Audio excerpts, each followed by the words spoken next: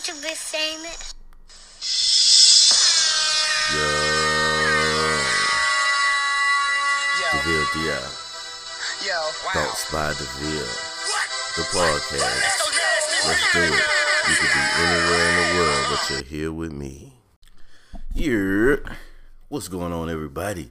You're tuned into Thoughts by DeVille D.I. This is your host, DeVille D.I., and I'm about to bring you another episode of Growing Up DeVille. If you're not familiar with Growing Up DeVille, this is where I kind of give you a view into my life story.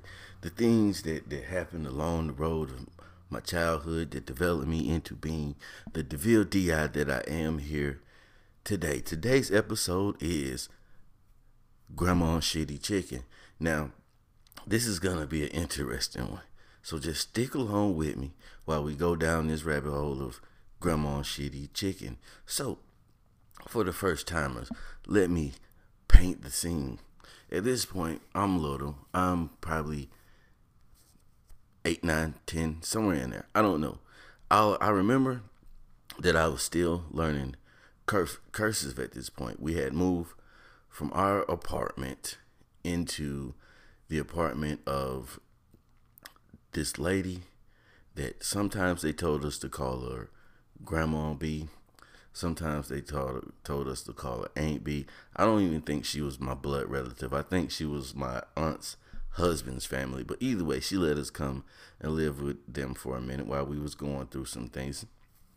But I remember learning cursive while we stayed at her house because my mom taught me cursive. I was behind when I moved from the Carolinas to Ohio, and I remember not being able to write cursive and my mom teaching me how to write in cursive. Writing in cursive is probably the biggest waste of time ever. Like, I don't even think they teach that in school no more.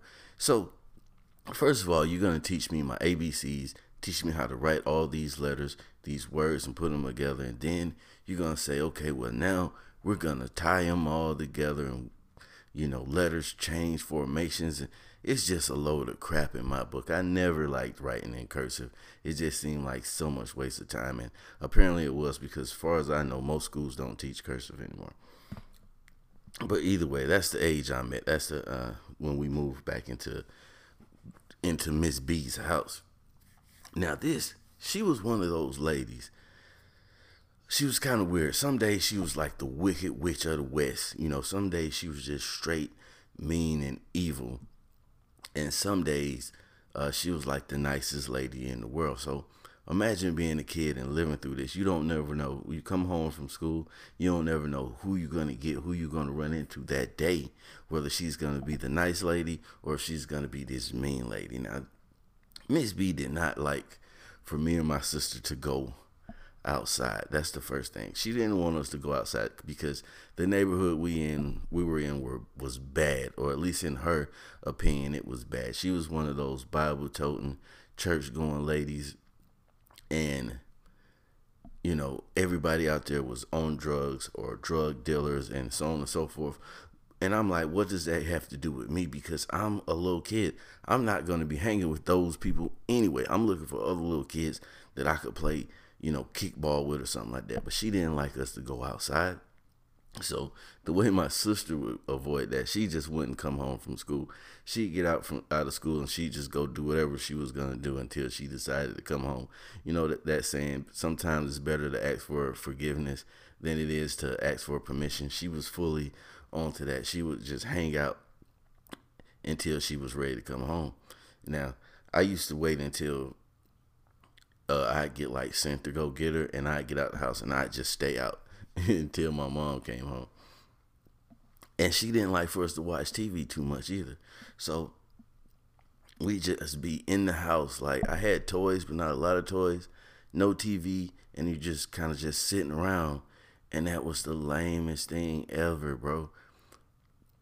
I remember begging my mom for a headset, like a Walkman. Walkman was the thing back then. I was begging for a Walkman just so I have something to use to entertain myself because she did not want us to go outside.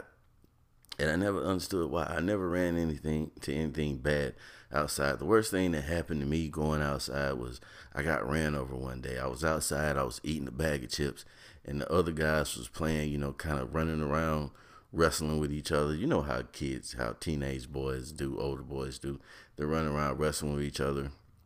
And I just happened to get in the way and get slap ass ran over. My chips went one way, I went the other way.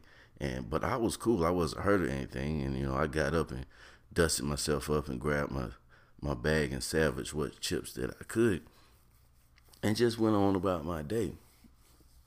It was cool, but it was just an overall weird situation. And we were staying in this room, and this room was just packed with stuff, all type of like war memorabilia. And I remember finding like money from Japan and China and all these different places stuffed in drawers. And because I was a rambler, I told y'all before I was a rambler, right? And if you stick a kid who has a tendency to ramble through things in a house with nothing to do, what is he going to do? He's going to start rambling. He's going to start looking for different things, just ways to entertain himself. And I remember when I could get outside, like if my mom was home or, for whatever reason, I was able to get out. I used to hang in the laundry room a lot. I don't know why. It was just like my spot. I go get my little army man and I go to the laundry room, probably because nobody was there, and I'm somewhat of an introvert at times.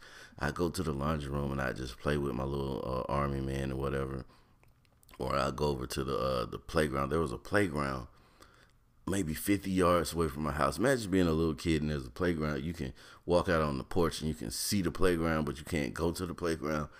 Because I was allowed on the porch, I just wasn't supposed to leave the porch. That, man, that's, like I said, that sucked.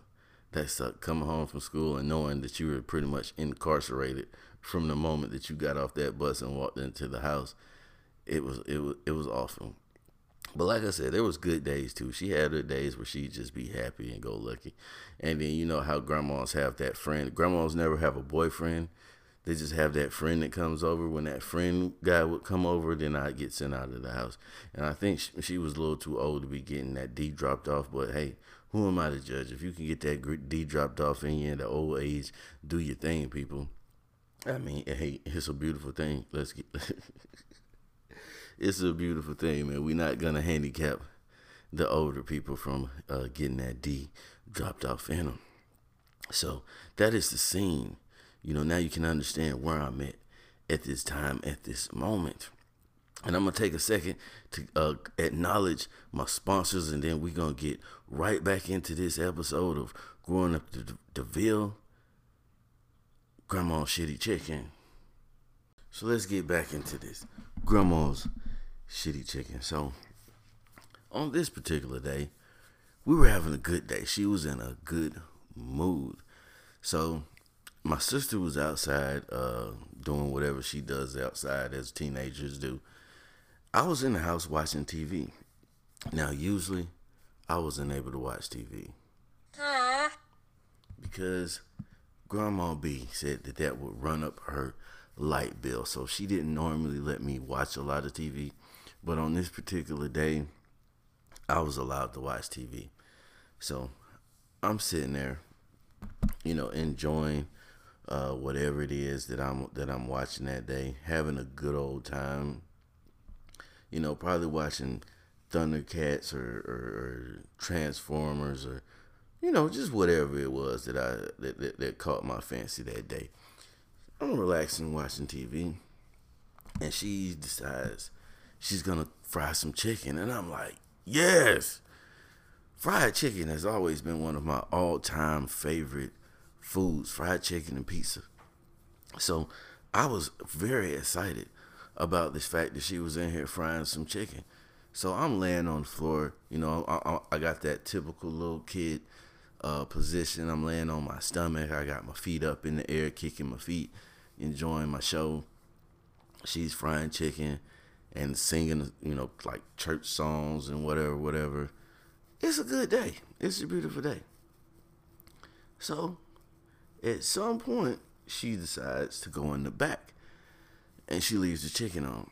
Now, at this point, I have no idea what she's doing, in the back of the house. All I know is she's leaving me alone, and I'm very appreciative of the fact that she's leaving me alone. And chicken's frying, and I start to notice that there is abundance of smoke starting to come from the kitchen. The chicken is burning, is what's going on right now. I'm in a panic because, as I said, chicken is my favorite food. So I say, Grandma, the chicken. So she comes wobbling out of the back to save the day. Great, right? We're gonna save this chicken. No. What I realized was I look up and I see her pants and her stockings down around her knees.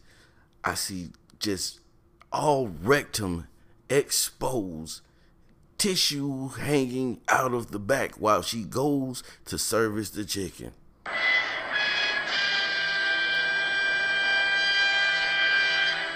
If you didn't hear what I just said, I say she came running out of the back, underwear and stockings around her ankles, wobbling, rectum exposed with tissue paper hanging out of her backside.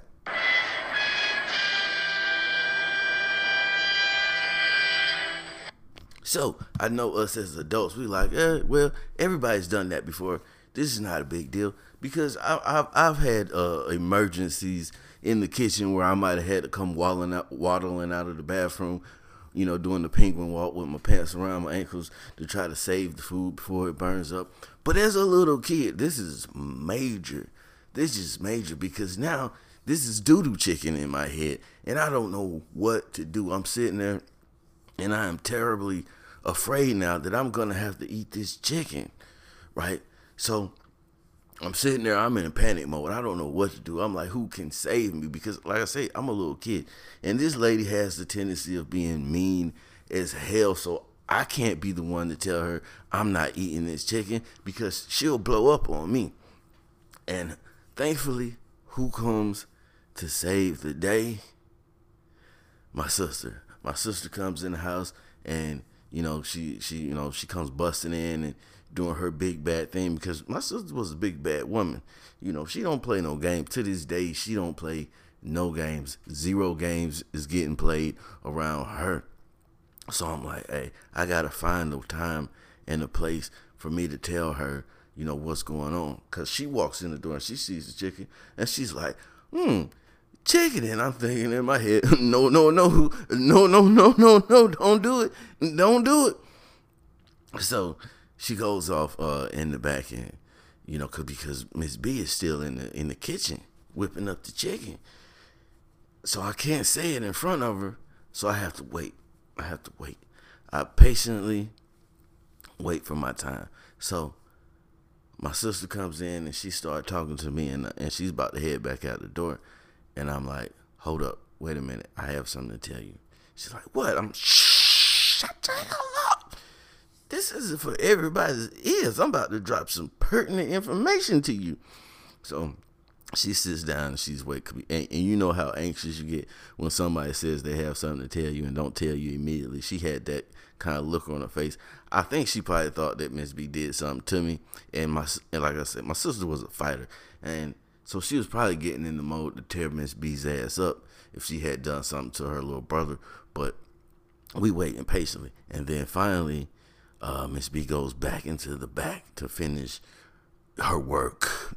And I slide over to my sister and I whispered to her. I had to whisper it because, this is a secret operation. I'm on some Mission Impossible shit right now. So Miss B's in the back and I go over and I whisper to my sister. She came in the kitchen out of the bathroom with her pants down, and there was toilet paper hanging out of her butt. So I think she was taking a dump before while she was cooking the chicken. And the look on my sister's face, you could see the excitement about the chicken drain out of her face. And she's like, you know what, Omar? We're not eating that chicken. We're not touching that chicken at all. I don't care what she says. Wait until mom comes home. Do not eat the chicken. So I'm like, cool, whatever, you got my back.